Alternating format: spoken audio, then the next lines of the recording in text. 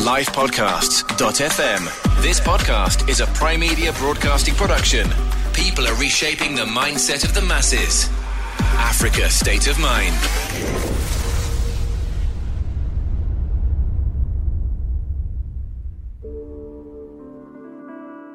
Hey, welcome to another interesting episode of Africa State of Mind. On this very special episode, we turn our focus onto Rwanda. This year marks the 25th commemoration of a tragic event in Africa's history, the Rwandan genocide. The 7th of April is a day dedicated to the memory of some 500,000 to 1 million Rwandese who were butchered mercilessly during the genocide of 1994. Although it is not a proud moment in our history, we should never forget so that we never repeat the same mistake again. We speak to a survivor of the genocide, Prince Toto Theogene Niwenshuti. When the war started, that was something new for us. We had only seen soldiers and guns and tanks on movies. Former Mauritian President Amina Gurib Fakim shared her thoughts and called for African unity. She wants to see more Africans being proud of who they are. We need to inculcate this notion of proud to be African, not just Rwandan, South African, or Senegalese or whatever. Proud to be African. Mimi Kalinda, the group CEO and co-founder of AfriCommunications Group, who's originally from the Democratic Republic of Congo, where her dad is from. Her mom is Rwandese, and she's raised in South Africa and other parts of Africa and the world. She shared her experience about having to be nervous about family members that were left in Rwanda during the genocide. She also touched on the importance of Africans owning their own narrative. They've built a country based on a story that was told. Exactly. Of hope, of the capabilities of the people who've gone back to build the country, etc. They told a story, and through the story, they've been able to gather the resources, support, etc., etc. That's the power of a story. Sure. You know, whereas on the flip side in South Africa, we've faced some challenges, and I think that the story of South Africa could actually be told a lot better. Before we get into the episode, let me remind you to review the podcast on iTunes or wherever you listen to us. It makes it easier for other people to find us as well. You can also join the Africa State of Mind family by subscribing and joining us either on live podcasts or on iTunes. Also remember to join the Facebook group Africa State of Mind or follow us on Twitter, Africa State Mind. Right now though, let's get into this special episode. We start with Prince Toto Theogene Niwenshuti sharing his harrowing life story of how he survived this tragic episode in Africa's history as a teenager. It's really difficult. I don't know where to start. So much were happening, and of course, because I was a child, the years before 90, there was so much happening. There's so much going on. But as a kid, I think we were protected, we were shielded by our parents. We didn't know the details. But I remember in 90, when the war started, that was something new for us. We had only seen soldiers and guns and tanks on movies and television. And for the first time we saw in our village, on the streets, many cars, many soldiers going to the north, and we were told there is a war. And from that moment on, for the next 4 years, as you know, Rwanda will be on war between the then what was the rebel movement, RPF, and the government soldiers. But I was at the background of that war. Then the propaganda started. Then the hatred was kind of what was being fed to the people. The radio, the newspapers. Even me, I was in high school then in Kigali. You could feel, you could sense something was going on, even though we didn't know what it was.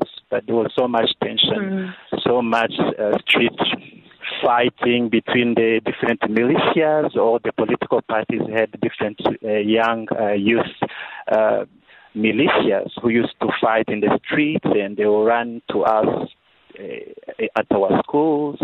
So those were the first kind of violent incidents that made us think there is something going on. Even for us as kids, we knew something bad is going to happen. And in in April 94, we were on holidays. I was at home with my family, and on the evening of the 6th, the plane, something exploded. We were watching soccer, and we all ran to the back of the door to watch what was going on. We saw something burning and falling from the sky. Immediately, we had gunshots and grenades. We had been used to that kind of noise and grenades and bombs for the last 3-4 years, but this was really different. People started shouting and screaming, and the noise grew louder and louder as it came close to our house. We lived just 15-20 minutes from the international airport, and the international airport was next to the military camp, and so we were not far from the, I would say, the heart of where the fire started, where the problem started. Because the next morning we saw people fleeing, our neighbors fleeing, passing our house, screaming that they're coming to kill us, they are killing us. We packed our belongings. Our father told us, pack your stuff, we have to go, we have to leave the house. The soldiers are coming, they're shooting people, the militia are killing people. And that's the first memory of that evening, that beginning of the genocide. And you were about how old at that particular time? In 90, when the war started, I was 13. And in April 1994, I was 17 years old. So I was a grown-up teenager. Yeah. Jenny, I can't even, even as you're speaking, I just really thank you for just being brave and really just telling your story, because I imagine it's one thing to tell a story, it's another thing to have lived the story, so it is really quite intense. There's somebody who I spoke to who I'd interviewed prior to this, Ashish Thakkar, and I think his family was in Rwanda, and he literally says he remembers, 1 minute just being, them. I think that they perhaps were protected. They were almost in the hotels, and so he just remembers that they were having, the one holiday he was there, they were having fries and everything seemed normal.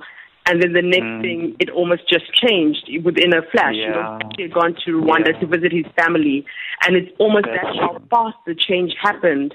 He remembers his last meal having fries in the actual hotel that became famously known as Hotel Rwanda. For you, this is a strange question, perhaps, but for you, what do you remember your last meal being just before everything really went intense? Because as much as there was a lot going on in Rwanda before, as you so beautifully painted and explained, people were living lives, quote unquote, as normally as possible. It was only in April '94 that it really changed. So for you, what was your day to day? As a 17-year-old, what was the last meal you remember having? Your last memories of your family home? Yeah. That what that person told you is very, very true, and it happened to many of us, all of us Rwandans. You found yourself the same place where you were dancing and singing and sharing the meal. The next day, it's completely different. It's the place of crying and hiding and the blood. For me, that same evening, as I had just mentioned, we were watching soccer. We were among friends, brothers, sisters, and parents, and cheering. It was the African Cup, if I recall well. That was a very happy moment for us. But I think I'll go far. I wouldn't really pick April '94 to share my best memory because even though we're trying to watch soccer to live life as normal, but it was not normal. It hadn't been normal for the last 3-4 years. There were tensions. There was something going on, and some people being accused of being cockroaches and spies, and some politicians, whether Hutu, Tutsi, like there were like tensions among all the people. And so my best memory from me, the happiest will be in 90, before the war started, before we heard the first bullet, before I saw the first soldier going to war. That was when I remember my mother buying me like suitcases and giving me, having a meal to say me goodbye when I was going to high school. It was the first time I was going to leave home. And we all had meal and we danced, they sang for me, and then they hugged me goodbye when I was leaving home for the first time to go to high school. And my mom told me, I bless you, work hard. In Kinyarwanda, we say your mom, especially the mothers, they hold their chest, like their breasts, and they say, Nguhaye umugisha, uhahuronke. She said many things, but I'm saying these few words because I know many people will remember them. Like Nguhaye umugisha, uhahuronke. It means I'm blessing you. I hold my chest, my breast for you. That's a powerful memory for me of the time before things went bad. And now, in terms of your family, because, as I was trying to understand more about your story, just the path, there was a point in your story as you were running away with your family that you got to a crossroads, and there was an important decision that you and the group of people that you were with had to make as you were running through the night. Could you please explain that story to us? Yeah, this was a couple of months into the genocide. So we survived the first massacre. When we ran in the morning with my family, we went to hide into the hospital, the Karaes Ndera Mental Hospital. We spent there about 10 days. And my father was killed in that hospital.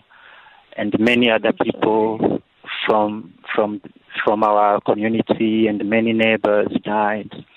We will be commemorating them on the 11th of April. And when we survived the hospital, we went hiding in the bushes, in the forest, and running. So there is one point where we reached to a crossroads, and we didn't know which way to go, because we're scared. If we go left, we will be killed. If we go right, we might be killed. So what do we do? And so we started arguing among ourselves. But when I noticed that we were not making a decision and we were wasting time, and time was so precious, the militia might come and kill us in that crossroad. So I called a young girl. She was like between 7-9 years old. And she seemed very innocent, very free. She didn't know what was going on. And I said, okay, Ikeza, which way do you want to go? And immediately she pointed one of the roads, and she pointed the direction. And without thinking, we ran to that direction. But few people who came after us, they went the opposite direction. And late in the middle of the night, when we were resting, because we used to rest a little bit before we could continue, everyone who went to the opposite side were killed. Few people who survived came running back to us in the middle of the night, bleeding and screaming. And the people started saying, thank you, you saved us, because you asked the little girl. But for me, I was grateful, and I thanked the little girl, because if it wasn't for her, maybe we could have taken the opposite direction and we could have been killed, all of us. And that, for me, is one of many stories, I think, among ourselves as survivors, among people, the common people. We survived because many people really saved us by hiding us or by helping us on the way. Or among ourselves as survivors, some people were encouraged to protect us or to give us directions. That's how we survived. Okay. And now, sorry, this story is just, it's no matter how many stories that I hear about people who survived genocide, it's still every single time it still hits in a different kind of way. I think sometimes we just think about a mass of people and we forget the individual story. So I keep saying thank you, but I'm really just grateful for you sharing your story with us. Now, Theogene, I know that you are very passionate about healing through dance and movement, and that's what you've been focusing on. I don't know if it's accurate to say that a nation can go through PTSD. We know that if people go to war as individuals, or if you have a traumatic experience, you can suffer PTSD. But I would imagine that with everything that Rwanda went through as a whole, the nation possibly went through that kind of phase. I'm not a psychologist, but I can imagine. So how has dance and movement healed people? Yeah, I know you are completely right. It might not be PTSD, but it's definitely kind of ambient trauma, some kind of effect that is caused by violence. And if you ask me, it's not just me. There are many scholars, psychologists from Rwanda, from abroad, who acknowledge that trauma, histories of violence, histories of trauma, when they are not addressed properly, they become the sources of other conflict, other violence. And I believe behind the hatred, behind economic or political reasons, genocide in Rwanda also happened also because of a psychological wound and trauma for many years, for centuries of colonization and then dictatorship and then discrimination and propaganda. So after genocide, the stories I'm telling you, my own stories, it took me a long time to share these stories. And there are many survivors, even in Rwanda up to now, who still can't really share everything they lived through. You, as a journalist, you are aware of the stories of rape and the difficulty, for example. Where do you start telling people how you were raped and abused? That's just one example. So when I went to school after genocide, I noticed that young people of my age, they were using other self-destructive ways like drinking and drugs or anger. Families, those affected and those which were not affected, were being like disintegrating. We were already destroyed, but there was also another kind of effect that comes after a conflict, after violence, when people are trying to rebuild themselves. Then that's when we started facing our stories and the memories of what we went through. And that's when people started breaking down and there were not enough counselors, not enough psychologists. Many were killed, by the way. And there were, even those who were trained and international people who came to help. For me, I could see that the Western or the classic way of dealing with trauma were not enough. Because in a normal setting, a therapy, psychology setting, you sit one-on-one and you share, you talk, you use conversation, and the psychologist tries to help you. But how do you start helping someone who can't even put in words what he or she lived through?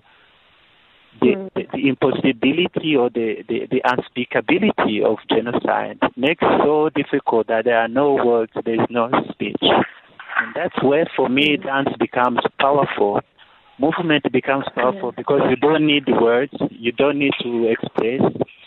You just use your body, you use your movement to help your body make sense, make meaning of what you're going to do. And that's how I started using dance for myself, for my family, my young brothers, sisters who survived. And I created groups of dance at school. Many young people started joining them.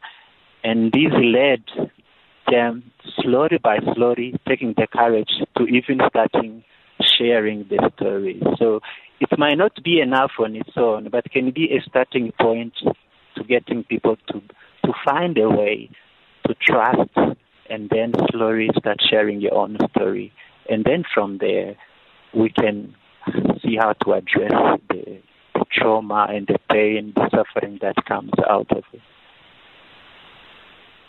Now, Theogene, when you think of when you think of days that are coming up, so we, obviously in April, everybody talks Rwanda's 25th anniversary from the genocide.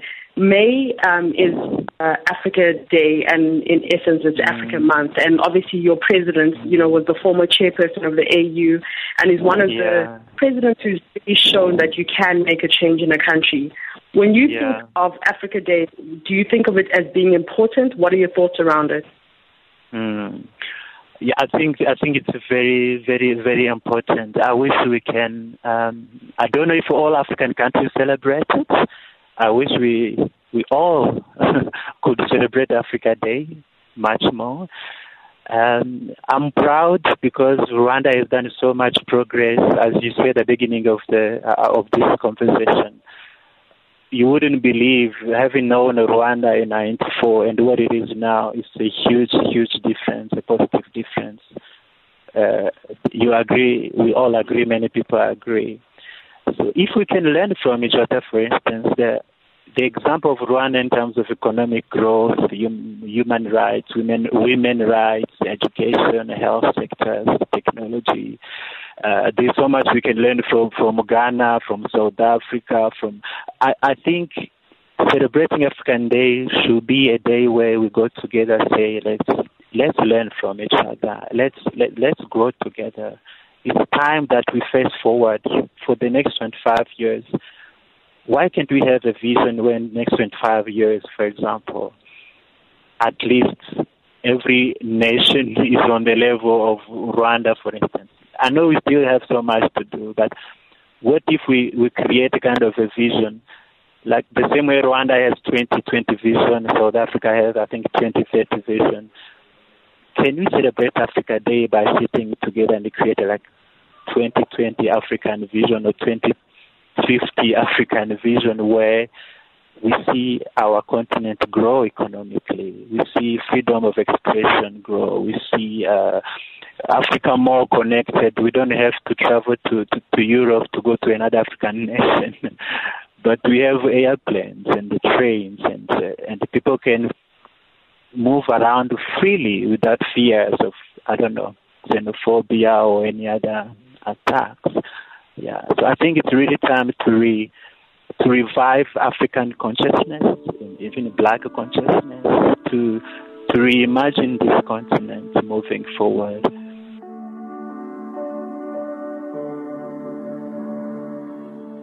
So I was talking to Theogene while I was traveling Ghana, and he was in South Africa at the time.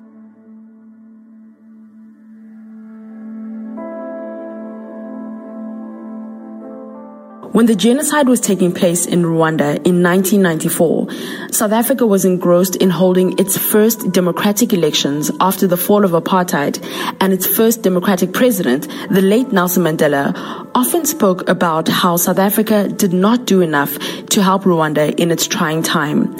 And South Africa's second democratic president, President Thabo Mbeki, also apologized. He's quoted as saying, "Because we were preoccupied with extricating ourselves from our own nightmare, we did not cry out as loudly as we should have against the enormous and heinous crimes being committed to the people of Rwanda. For that, we owe the people of Rwanda a sincere apology, which I now extend in all sincerity and humility." I spoke to the former president of Mauritius, Amin Gurib Fakim, about how these two episodes coincided in Africa and how they should be viewed. First of all, I think the tragedy of of Rwanda is unacceptable. I mean, this is something that absolutely we should never see that happen because of sheer, I just can't even stop to think that people can actually go and kill themselves because they belong to different ethnic groups. But I think the underlying current under this, of course, is much stronger than what we're discussing right now. And I think many people know that.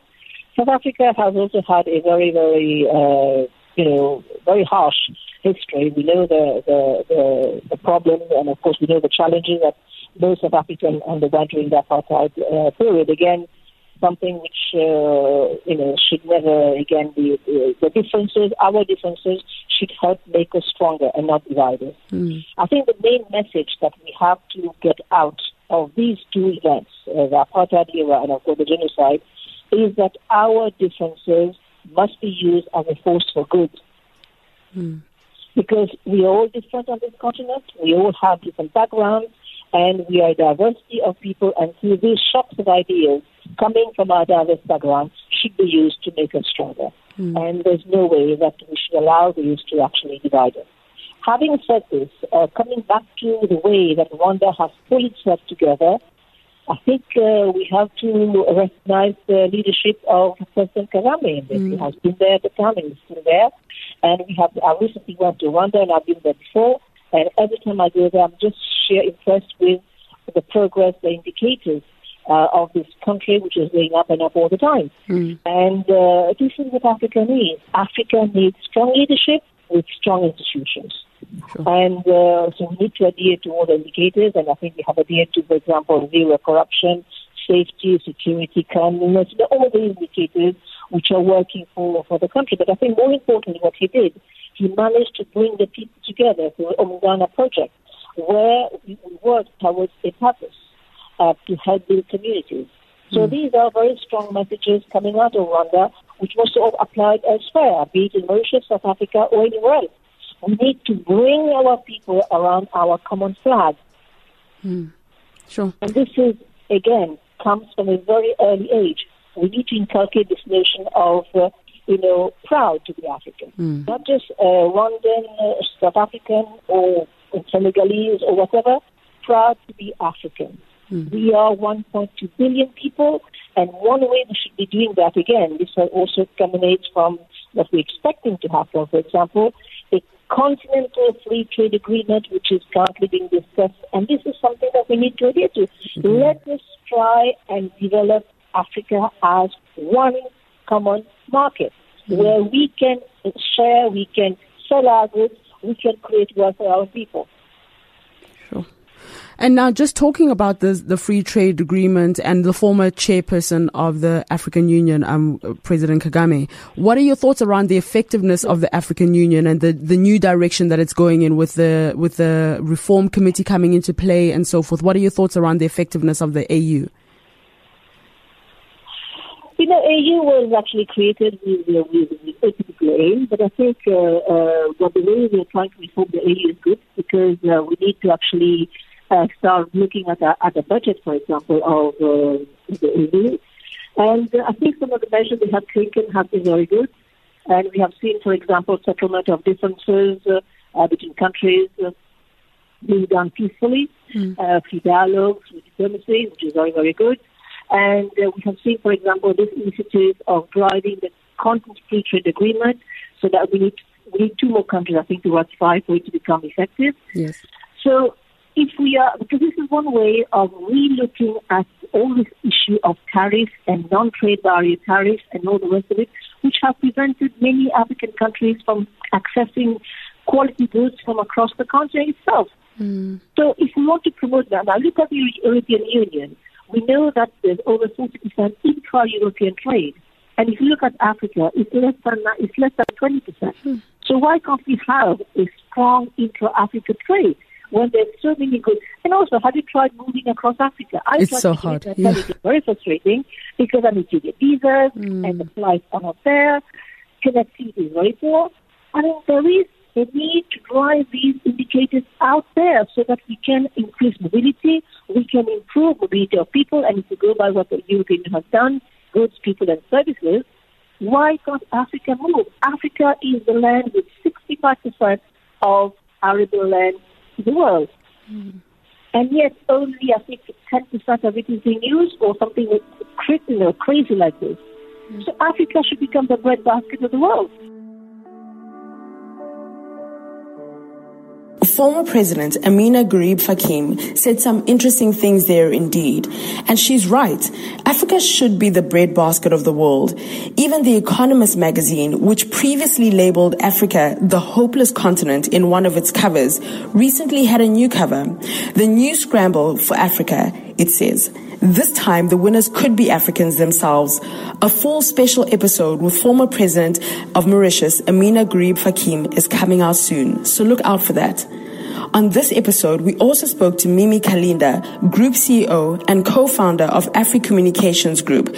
Her parents are both from the Democratic Republic of Congo and Rwanda, and has spent her time in South Africa and around the continent where she's been raised. She spoke to us about how she tried to celebrate South Africa's first democratic elections, but then also had to keep an eye on what was happening in Rwanda. I think about that often, actually. 1994, Rwandan family. I mean, I was raised by my mom mostly. So Rwandan family living in South Africa, experiencing on one end extreme joy and elation around the democratic elections in South Africa. On the other hand, we used to do things like community activities and whatever to raise money to be able to send to Rwanda to stop the genocide, right? Wow, so it was like a really interesting time. We're torn between the two. Like, do we laugh and are we happy because of what's happening in South Africa? Yes, we are. But at the same time, like, people are being slaughtered back home, and we feel helpless. And at the time, I remember a bunch of my friends and even family, volunteer to go to Rwanda and fight with Kagame to go and stop the genocide, so it was a very interesting time. At the time, obviously, the story around the genocide was it was traumatizing. I think it was disrespectful of what was happening. I think a lot of it was very inhumane. It was like, oh, look at these people, they're slaughtering themselves amongst themselves, very kind of offhanded. And so that was painful to watch. And also not within a historical context, because the story doesn't live by itself. It lives within a context, powerful, right? Yeah. And I mean, my family, for example, left Rwanda in the 1959 genocide. So nobody really talks about that genocide and how it's led to the second genocide, and this, the dynamics of these two groups of people over, a couple of decades. So, and then you flip the coin and you look at it now and you think, wow, what an amazing communications exercise. I mean, obviously, the story of Rwanda, you go to Kigali now, you can't recognize it. Yeah, I mean, it's changing at a pace that is unbelievable. But the story that's followed, and I have to say that I do admire the current administration in Rwanda for being able to rescue that story, to take ownership of it. I mean, that's what we talk about when you say we're going to take ownership of the story and we're going to tell it our way. Yeah. And that's exactly what they've done. Very clear on who they are, how they're molding their story. I mean, this is a country landlocked, which doesn't actually have the resources. Exactly. And that's what people don't. And I always say it's actually incredible what has been done when you consider all the factors. Absolutely. Technically, nothing should be happening there.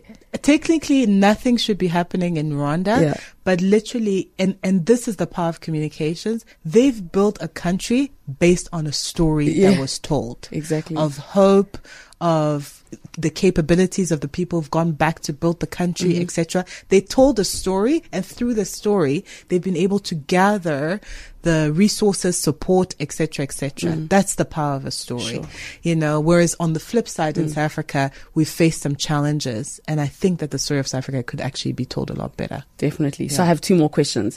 So because we've spoken about Rwanda, now when it comes to the DRC, we interviewed Eddie Kadi before, and he spoke so articulately in a way that I hadn't imagined, and I thought that I was so awake to what was going on where that was concerned. And he said to me, you need to realize my parents left the DRC when it was Zaire, and then when the name changed, that was an identity change. It wasn't you know, and when he described it like that, I kind of thought that's literally like waking up and you have a different name, you know.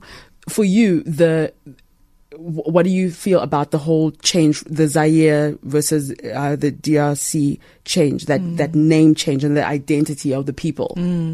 So what I've always felt about the DRC, and I feel like that about a lot of our African countries, when there's a regime change or, you know, some sort of shift in administration, we're really guilty of not being able to carry through history. So whoever's going to come in power is literally going to go out of their way to completely obliterate the history that's happened before them. You don't have to like it, but like preserve it, right? So then now you move from Zaire to DRC, and whoever comes in power says, you know, let's just forget about, like, not a single statue, not a single book, not a single anything about what happened before me. And now let's move on to the next thing. And that is dangerous. That erases, there's a deliberate effort to erase identity, you know, the identity of an entire people. And so how do you then build from there when you've had no foundation? Because essentially it's as if you had no foundation at all and you are being asked to build from scratch, you know, and that's sad. I mean, I sit with my father now and I say to him, right, you know, one of the things that has devastated me the most in my life was the fact that, you know, sorry to go back to Rwanda, but my grandmother, who's the only living grandmother that I had, you know, passed away without me having sat down with her and had a conversation about, what did you learn? 1959 genocide. Walk me through what happened. How did you get into the DRC? What happened there in the refugee camps in which you lived? You know, and then you moved on to this and you were able to raise 7 children on your own. What were the challenges that you faced, etc.? I never had that conversation with her, whereas in the family, I was best placed to have that conversation with her because I'm a communicator. That's what you do. Why did I not document this? So I sit now with my father and I say, you know, you worked with Mobutu, you were this, you were that, etc. Please, before anything happens to you, can we sit down and write your story? Let's just document it, even if it's not perfect, but let's keep it. Do not fall into this trap of erasing history. You're doing us such a disservice. Yeah, sure.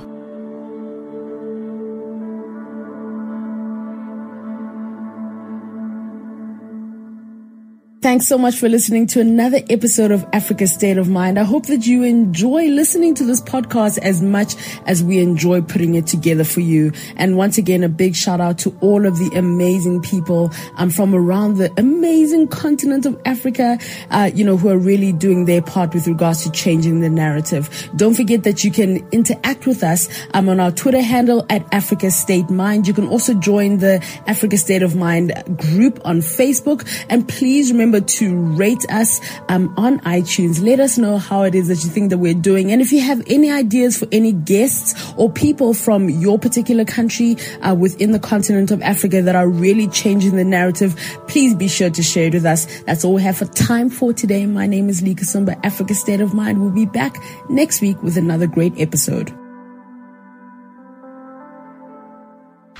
Head to lifepodcasts.fm to find out more on the positive changes people are making on the continent in Africa State of Mind. Subscribe to this podcast at lifepodcasts.fm or on your favorite podcast app.